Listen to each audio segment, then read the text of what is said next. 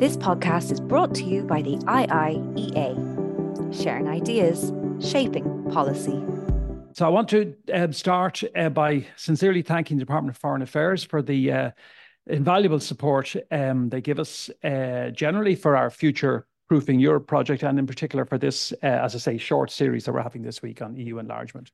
We're delighted, as you've noticed, to be joined today by Peter Burke TD, Minister of State with responsibility for EU Affairs and Defence, a post which he has held since December 2022. Peter's been a TD for Longford-Westmeath since 2016. Prior to his current ministerial role, he served as Minister of State with responsibility for local government and planning. That was between July 2020 and December 2022. So Minister Burke will speak to us for about 20 minutes or so, give or take, and we'll go to a Q&A. The Minister is under some pressure, understandably, so we will have to finish before 4 o'clock. So I'm going to make sure that happens, I'm afraid. So if we get a chance for questions or observations, please keep them tight, because we will actually have to finish before 4 in order to facilitate. That's just the way the world is, and we have to ensure that the Minister can get back, I think, to the House for shortly after 4. So he'll be leaving before 4. You can join if you're watching us. If you're with us in the sort of Zoom world, you'll be able to watch what's being said and throw in a question as well on the Q&A function that you're all very familiar with now. This is all on the record, the presentation, the Q&A, everything else. So no secrets here today. I'm delighted to welcome Peter Burke to address you. You're more than welcome.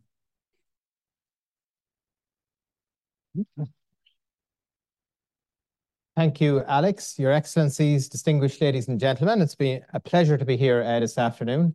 And unfortunately, we are tight for time because we have to address the Consultative Forum on Defence in the House, which is another very important area that our country faces right now in a very difficult time through hybrid threats, as we're all very much aware of. The European Union has come a long way since a small group of countries, weary from years of war, pledged to pool together their resources of coal and steel, thus committing to peace and prosperity by working together in a collaborative spirit. Over the past 70 years, we have established a tradition of making brave decisions in order to advance peace and prosperity in Europe. There is, however, perhaps every once in a while, a moment when the European Union needs to give some serious thought into its inner workings and to the road ahead. With war once again on our continent and at our borders, and after grappling with a global pandemic, unlike anything we have seen in a generation, there is no doubt that at this one stage, it is such moment. The decisions we make here and now will determine how we future-proof Europe.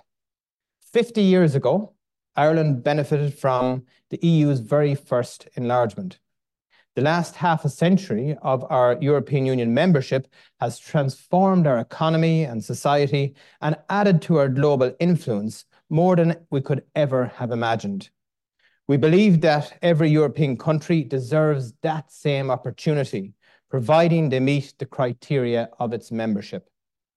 Holding the presidency of the EU in 2004, Ireland oversaw the EU's largest ever enlargement, welcoming 10 member states to our community. It is a legacy that we are very proud of and one we wish to build upon.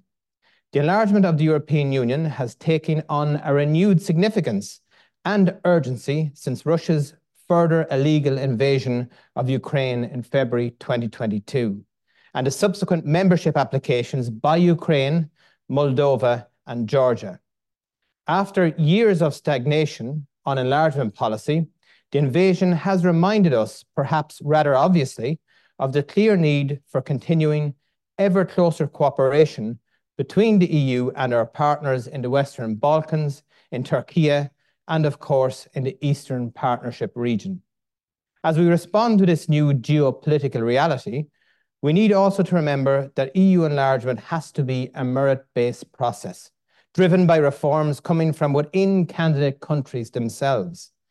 This is essential for the continued good functioning of the Union As we have seen from the Commission's annual enlargement package of reports, all 10 candidate and potential candidate countries have more work to do progressing reforms. The report points to the commendable efforts by Ukraine and Moldova and quickly to enact those reforms, while for others it seems there is a higher gear they need to find. It is our responsibility to help them in that endeavour. There are a range of instruments and initiatives, such as the new growth plan for the Western Balkans, which will allow us to contribute to and accelerate the assiduous work that has been done within candidate countries. Implementing accession reforms is no mean task, and we, the EU, must acknowledge this and support partners accordingly. At each previous wave of enlargement, there were those who said it would weaken our union. And at each previous wave of enlargement, they were proved wrong. I am confident that the next steps of enlargement, whatever form it takes, will also strengthen our union and our place in the world. And I hope that at the next General Affairs Council and European Council in December, we will be able to take some important decisions that move us closer to that next phase. The question is no longer if, but when and how. Therefore, we need to continue to build on this momentum. We have to be consistent in supporting countries which share our common EU values. We are more secure and prosperous together, and we are all stronger together. EU enlargement will continue to be a topical issue as Ireland takes next steps in rotating presidency of the European Union in the second half of 2026. This will be an important opportunity for Ireland to drive forward a positive policy agenda for the Union as a whole. We have a proud tradition of delivering effective and valuable compromises for the greater good. The role of the rotating presidency has changed and evolved with the Union itself, as has the role of the other key institutions, including the European Parliament. The ability to change and grow, to accommodate, to learn, is at the heart of the European project.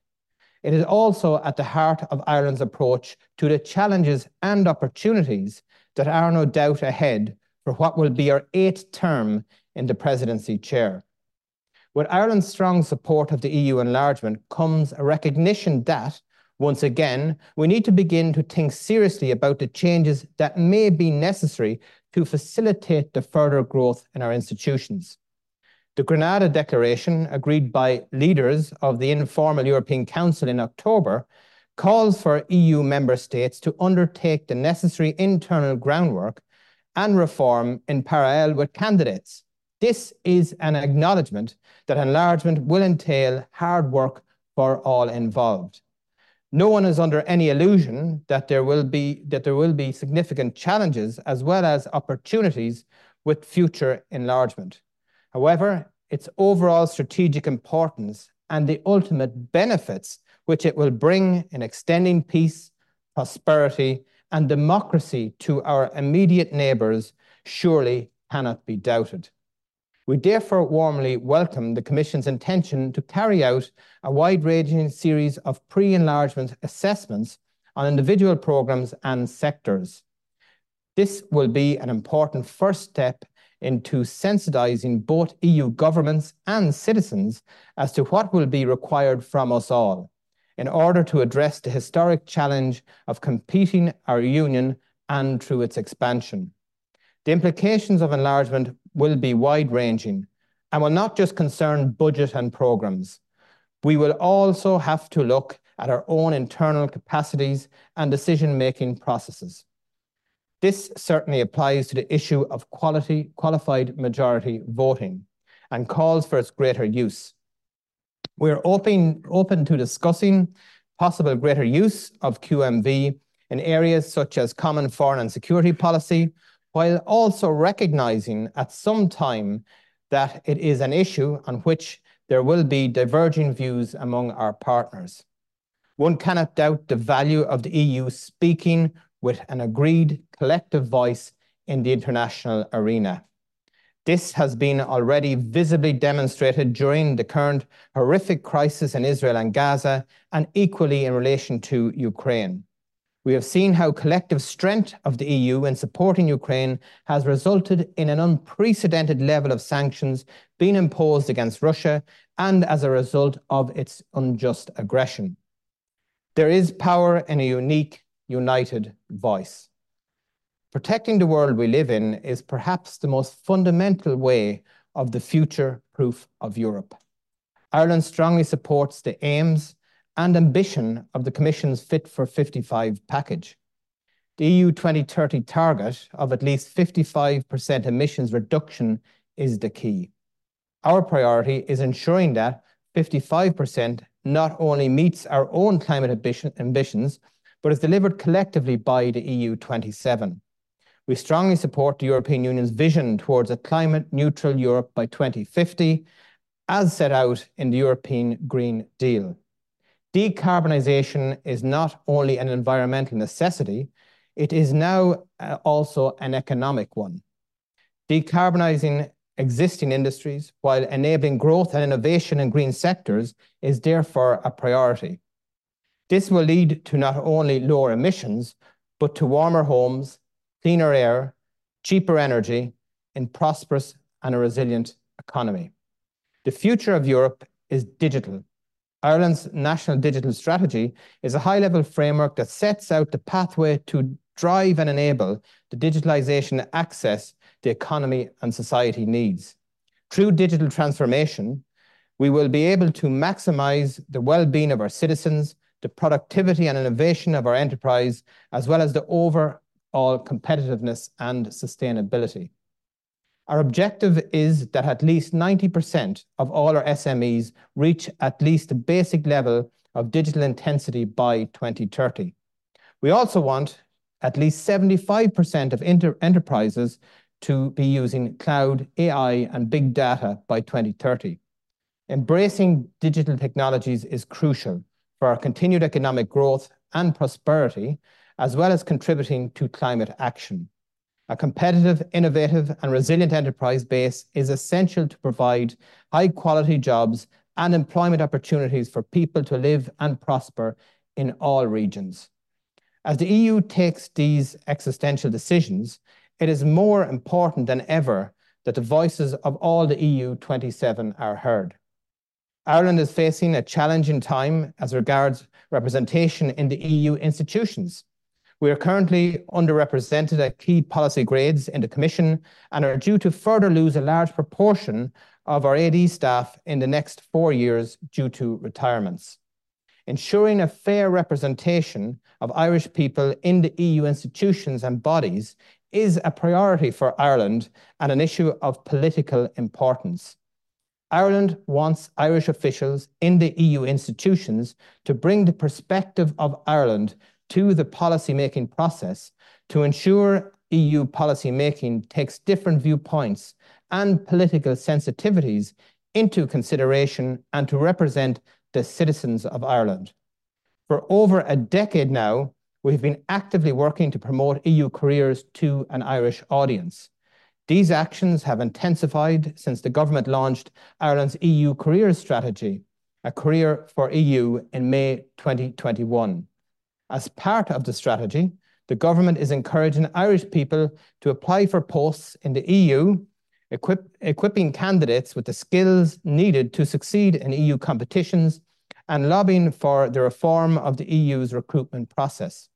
The strategy target is that 50 Irish citizens will have secured posts at entry level and above by 2030.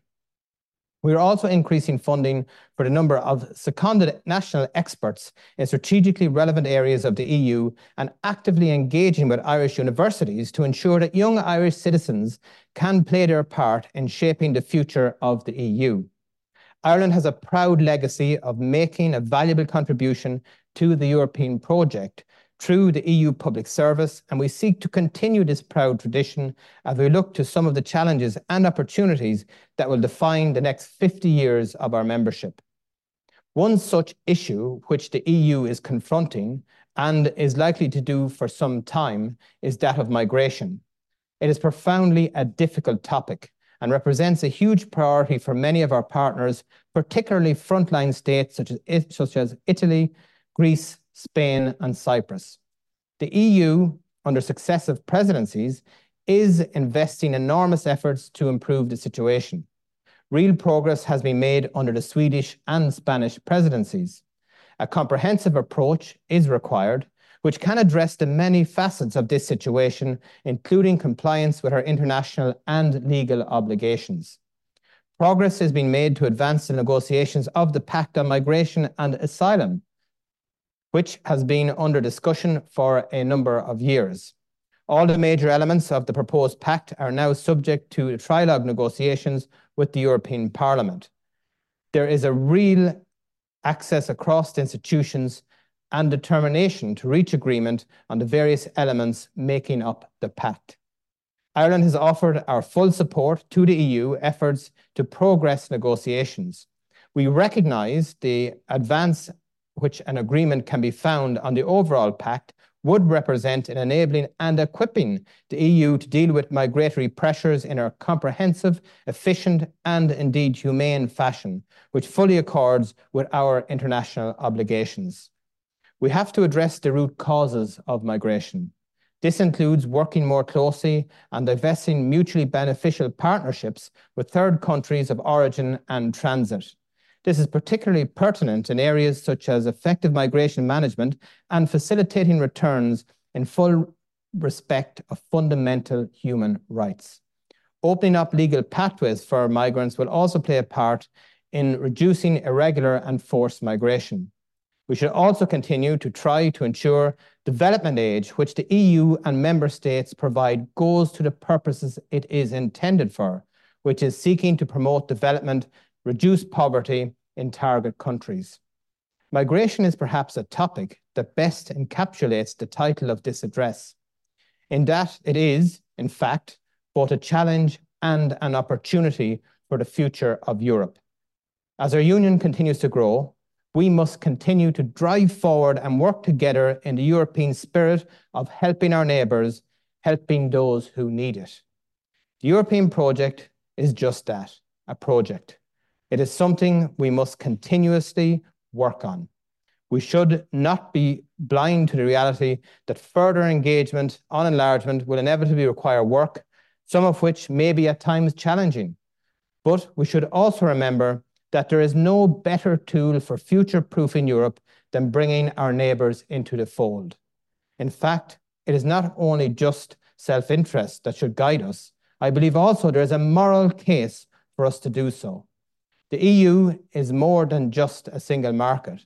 It is a coming together of ideals and values.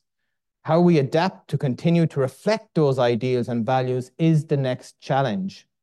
But I'm confident that we can face this challenge and show again that the European Union is the most successful peacetime project in the history of our continent. Garb Mahagat.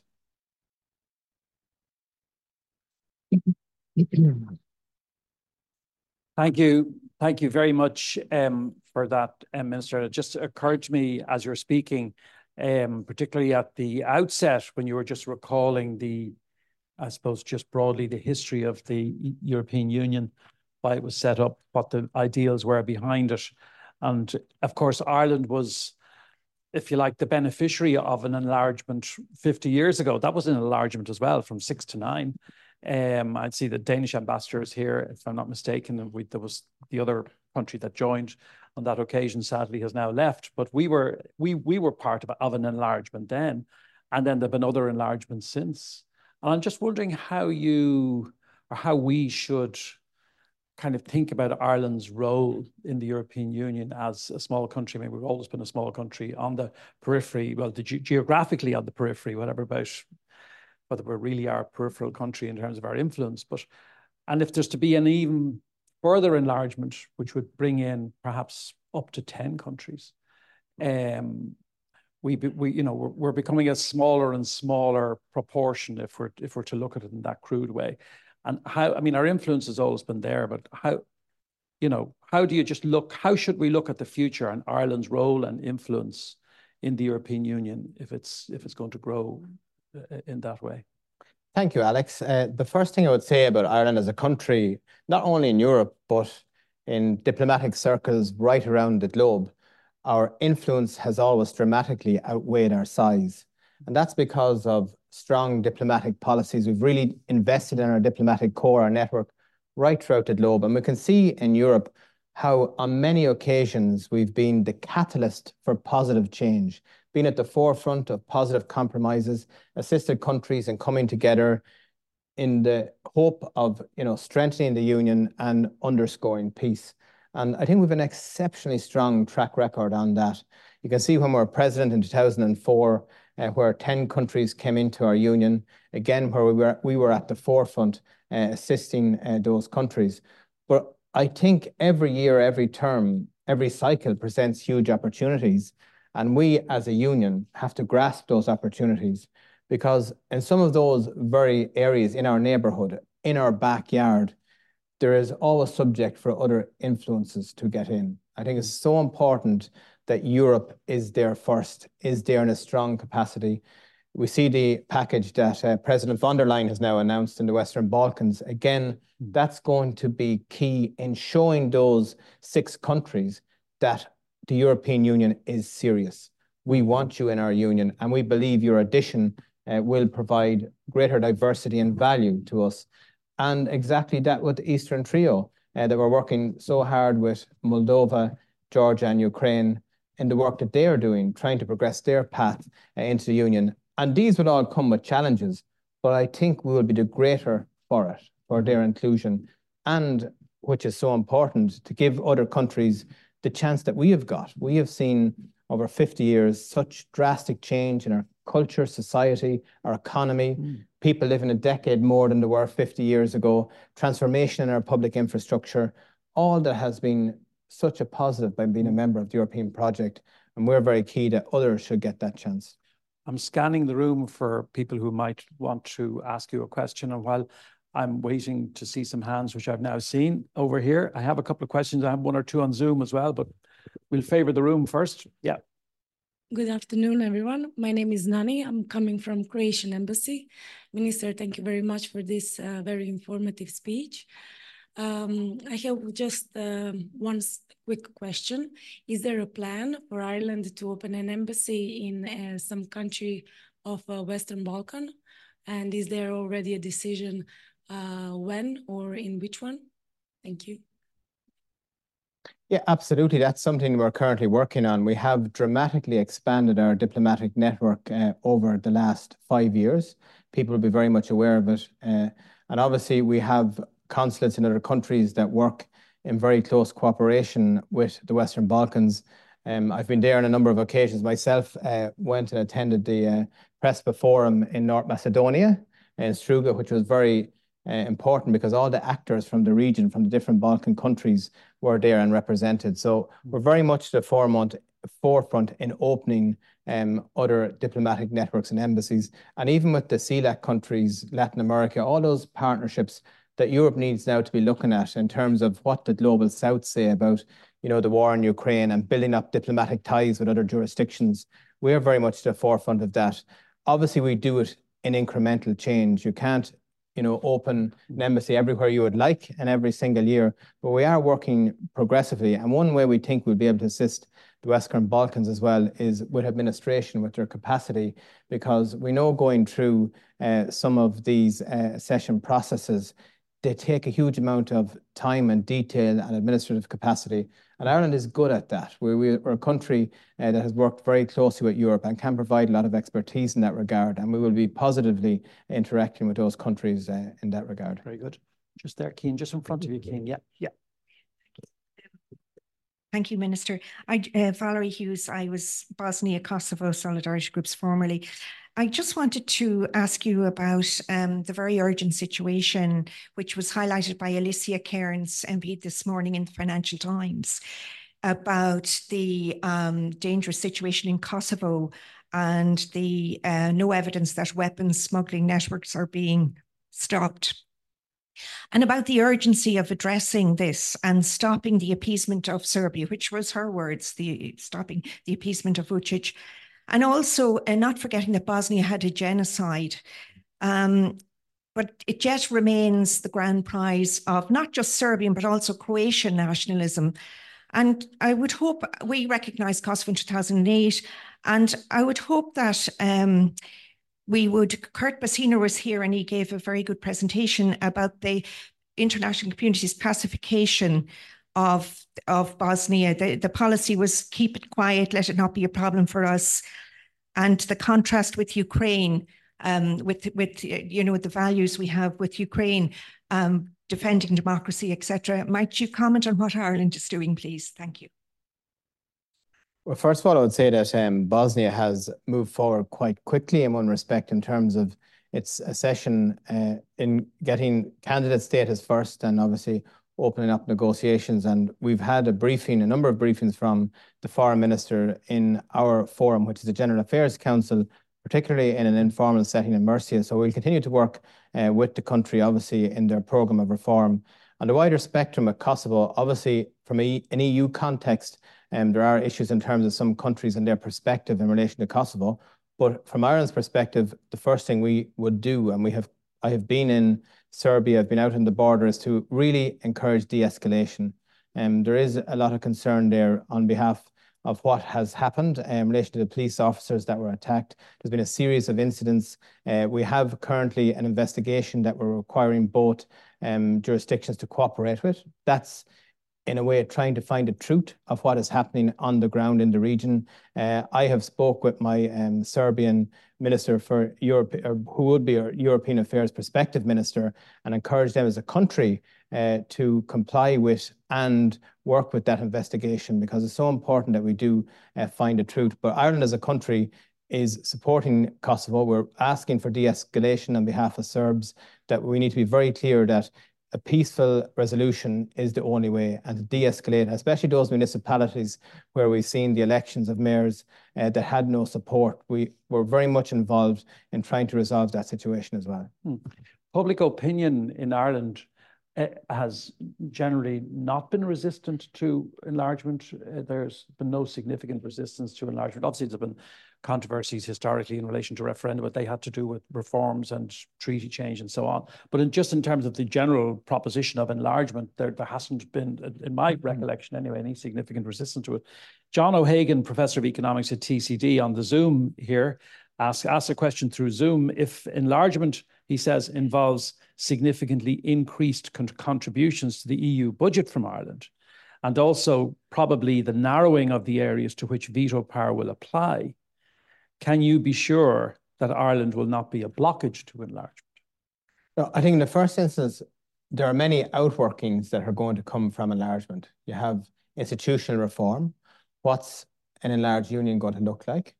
You're going to have, how do we take our decisions, our absorption capacity? How do we respond to take decisions efficiently, which have become pressurized in the union on occasions in recent times? And then we have obviously the large budgetary requirements. Obviously, Ukraine is such a vast country. Notwithstanding, we have a country of 67 million who has just left the union.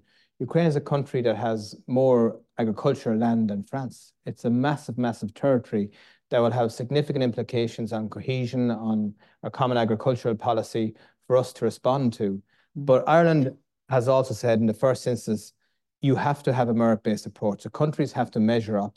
And then secondly, we have to get on with our business and institutions now of reforming. We have to be ready as a European Union to be able to absorb these countries. And there are going to be very hard questions in that process in terms of how we conduct our common foreign and security policies, in terms of the funding. We're obviously a net contributor since 2013 or 14, I think, into the budget. And that is going to pose very significant questions. So we probably haven't got to the real hard part as yet. You know, in the global spectrum, everyone likes enlargement. Everyone wants a more peaceful union. You know, if the European project has, which it has since its inception, guaranteed peace and security through its membership, which we've seen in Europe before that was scarred by wars. Well, as we speak into the future, what's the price to pay for peace and security as we bring more countries in? We're going to have to balance that with taking some hard decisions, I think, in the future, And obviously Ireland has very particular sovereign policy issues that we hold very dear and that we want to protect in that process. And through our diplomatic corps, we will do all that we can to do that. But we will not be in any way a blocker to enlargement. We are a facilitator. We'll work, we'll try and get compromises and solutions that will be acceptable to our citizens back here in Ireland. In the frontier. Yes, hello. Thank you very much. First of all, I wish to thank you very much, the Institute of International and European Affairs. I was here a quite frequent visitor before pandemic, but then pandemic taught us that it's much easier to get to sit at the embassy and to watch via screen on the Zoom. But I think that it cannot replace this possibility to physically be present. And I'm delighted to see my old friends over here and of course to meet the new ones as well. And Alex, thank you very much for all your interesting speakers that the Institute is always bringing for the attention of us. Mr. Minister, my words of appreciation for your very comprehensive remarks regarding the vision of Ireland to the enlargement of the European Union.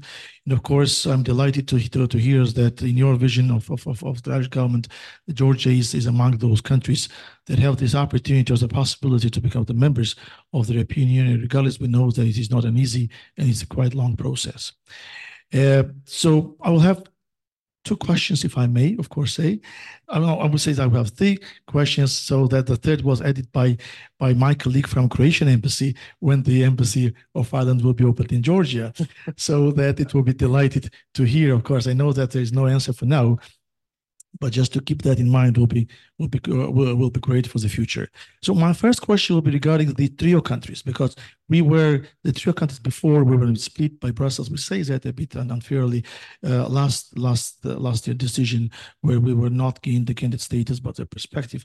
But we hope that this year we will catch up with other I would say the trio countries, Moldova and Ukraine.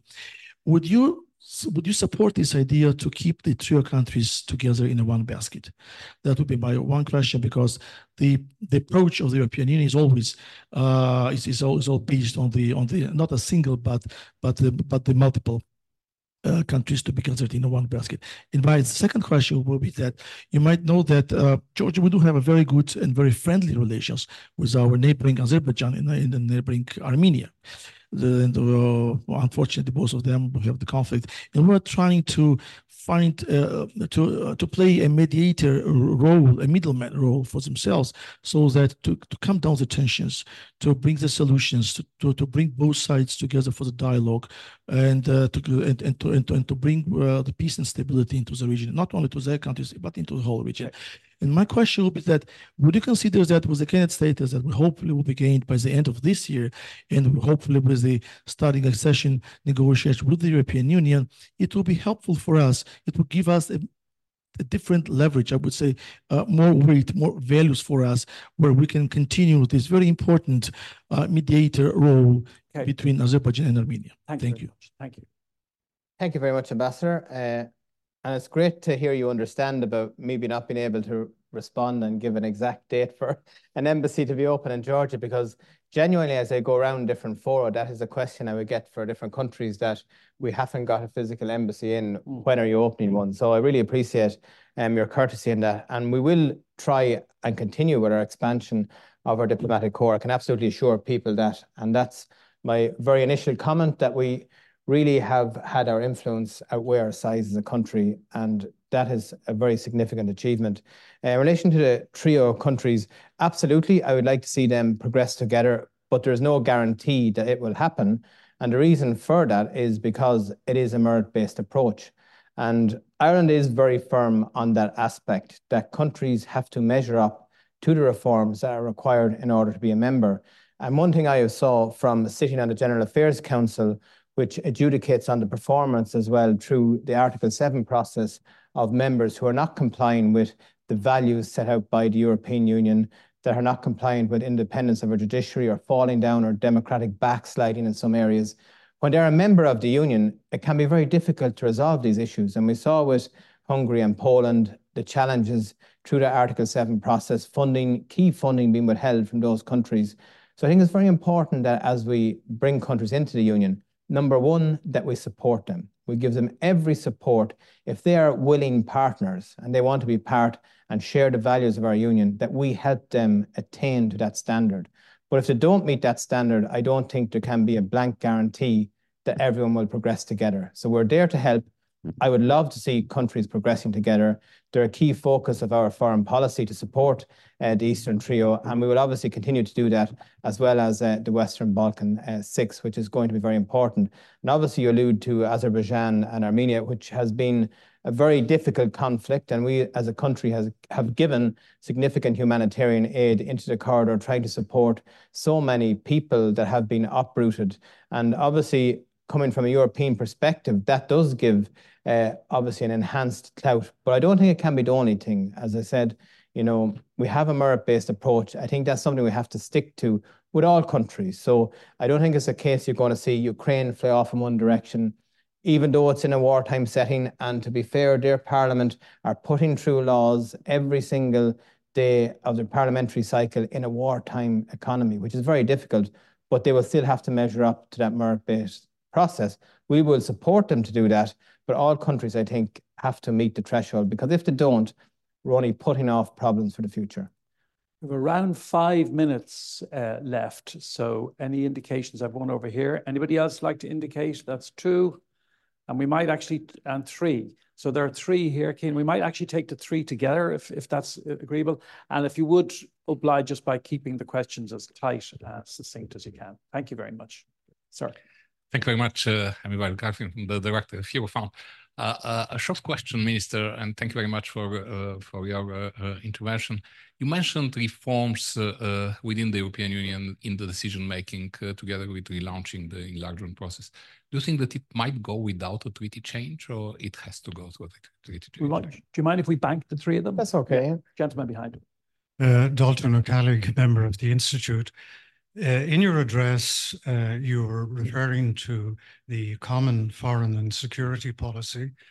And as I understood you, you seemed quite favorable towards the idea of more qualified majority voting in that context. I think some people might be a little bit wary of that, considering the attitudes of our country towards foreign policies, given our post-colonial status in Western Europe anyway. And one thinks particularly of the recent situation where the Taoiseach had to refer to double standards in relation to the reaction of some of our European partners so far as gas was concerned. So my question very simply is it now a definite policy of the Irish government that there should be qualified majority voting in CFSP? And behind, directly behind, yeah. Thank you, Trevor Mallard, New Zealand Ambassador. 2 very quick thanks. Thank you for the embassy. It does make a big difference. Second thank you is to the government for its strong support for the free trade agreement, which went through the European Parliament today with an 83% support. My third point is a question, and it goes to the cap. How will that be worked through with expansion from an Irish government point of view? Will there be a big increase in the budget? Will Ukraine have to come in at significantly lower terms? Or will there be equity between countries which might have some domestic implications? Thank you. That's great. Thank you, Alex. And thanks for the questions. We had a great day in Eurofound. I may say the work is great to have that institution here in Ireland, and the great work that they do compiling citizens' data that really gives policymakers informed information in order to make their decisions. So well done on all the work that is done. I believe that Lisbon is enlargement proofed, so I don't envisage at this point in time treaty change. I think the worst thing that could happen from a European perspective is that if we got bogged down on a debate on treaty change and something that may happen in the future, while we are facing a huge climate crisis in Europe, while we're facing a war in Ukraine, when we have a Middle East crisis, when we have a cost of living crisis, and that we're trying to transform our technological economy in Europe to be one that is and has the agility to respond to the huge new transformation to a more sustainable way of life.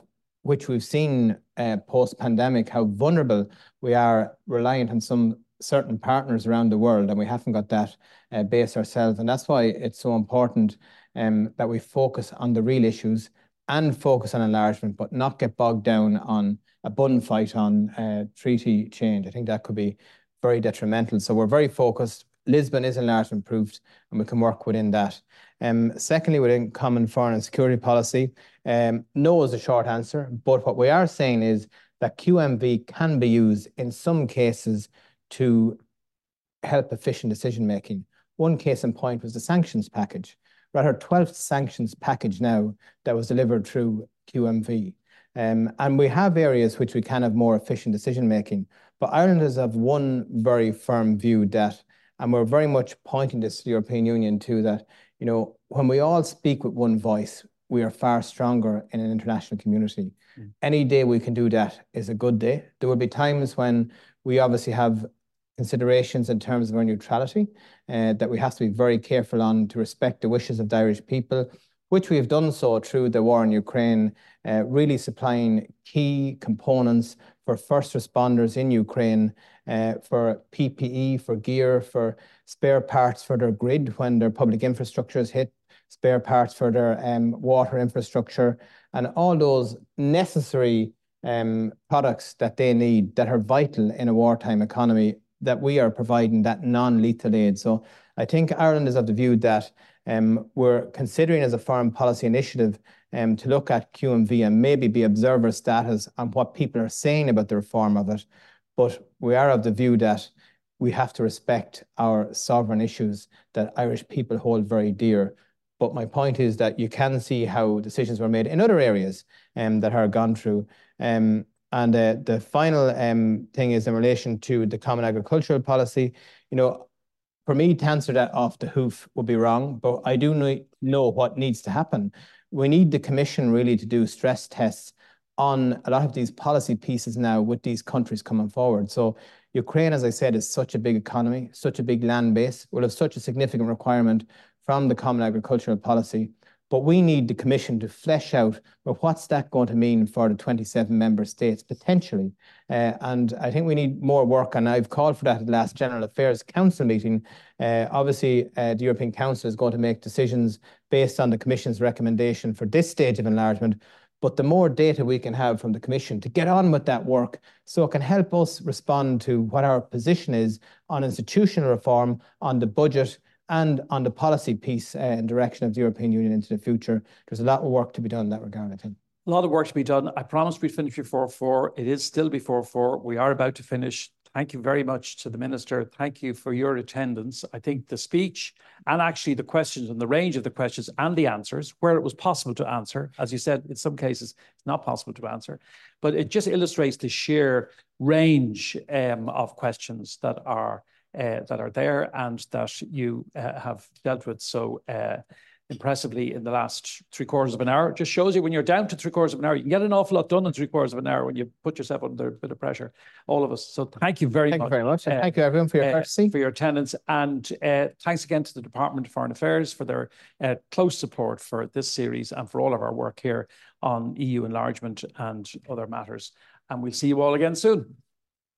This podcast is brought to you by the IIEA, sharing ideas, shaping policy.